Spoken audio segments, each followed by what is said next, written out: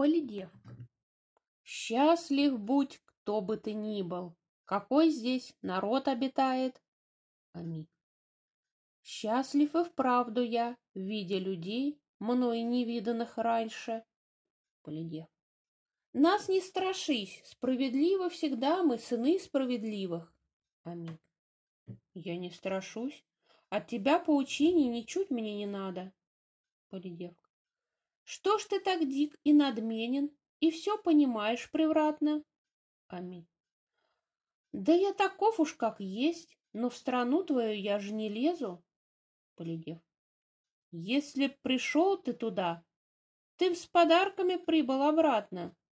Аминь. Мне их не надо. Здесь для тебя ничего не готово. Полидев. Что ж, мне, мой милый, ты даже воды не предложишь напиться? Аминь.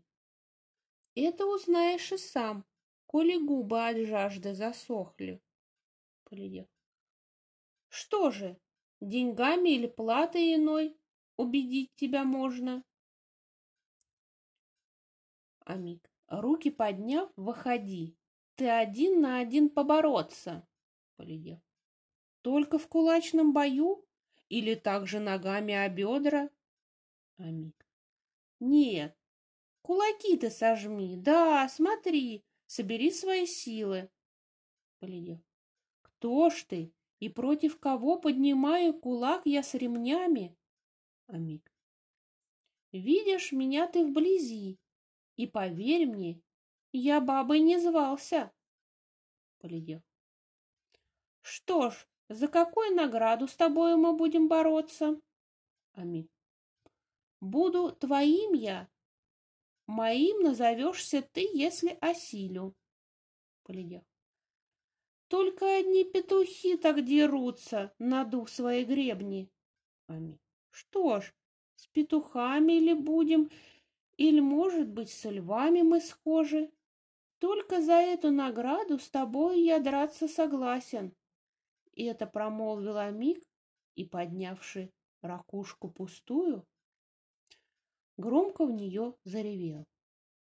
И собралась к платанам тенистым бебриков рать пышнокудрых, ракушки призыв услыхавши.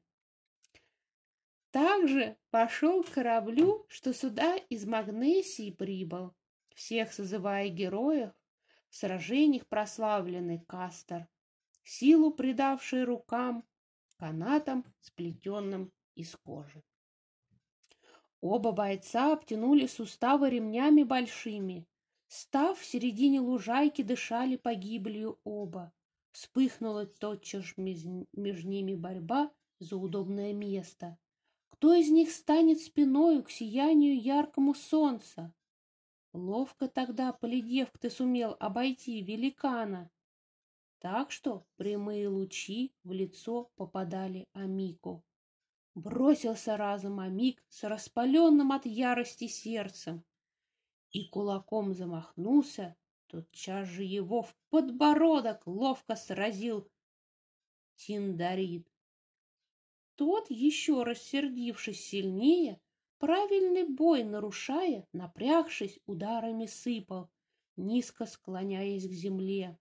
Воинственным бебрике ликом все подбодряли его, и герои бойца Полидевка. Страшно казалось и им, что его, наваливших, осилят здесь, на стененном лужке, похожий на Тития воин. Зевсов же сын то с одной стороны, то с другой нападая, бил по лицу то одной рукой, то другою, и этим буйный напор унимал Посейдонова дерзкого сына. Тот, опьянев от ударов, плевался алую кровью, громко воскликнула вместе героев дружина.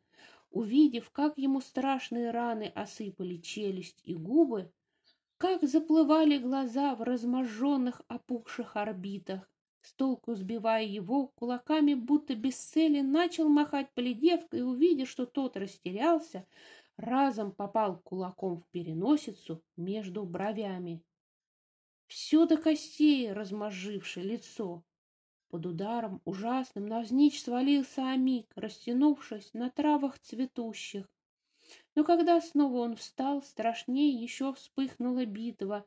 Твердым ремнем ударяя, друг другу готовили гибель. Бебриков вождь беспощадно удары на грудь и под шею метил свои.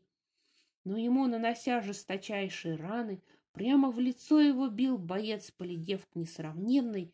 Потом Амик истекал, и казалось, что он становился ростом все меньше, как будто.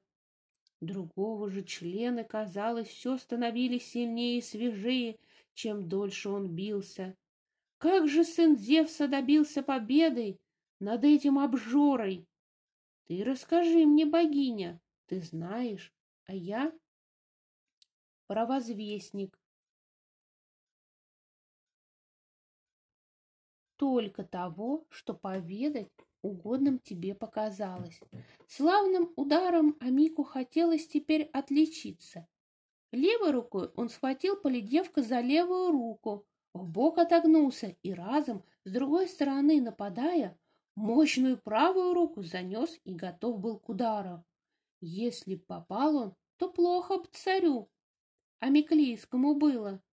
Но, наклонясь головой своей, рукой тяжелой, метким ударом он слева в висок и в плечо его ранил. Черная кровь потекла по виску из зияющей раны, и от удара во рту затрещали могучие зубы. Чаще все бил Полидев, все лицо раздробляя и щеки, мясо в клочки превратив, и на землю, сознание теряя, рухнул всем телом Амик, и в знак прекращения боя обе он поднял руки, ведь наволос был он от смерти. Мощный боец Полидевк, ты его победил, но жестокой кары не стал унижать. Лишь поклясться великую клятвой должен он был, призывая отца Посейдона в пучине, что никто он пришельцам не станет вредить, то никогда он сам не станет вредить добровольно.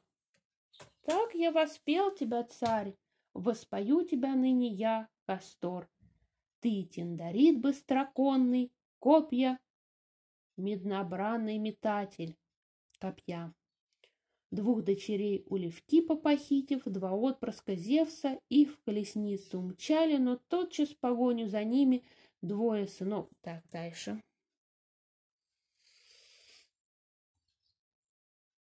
Так, как я это читала?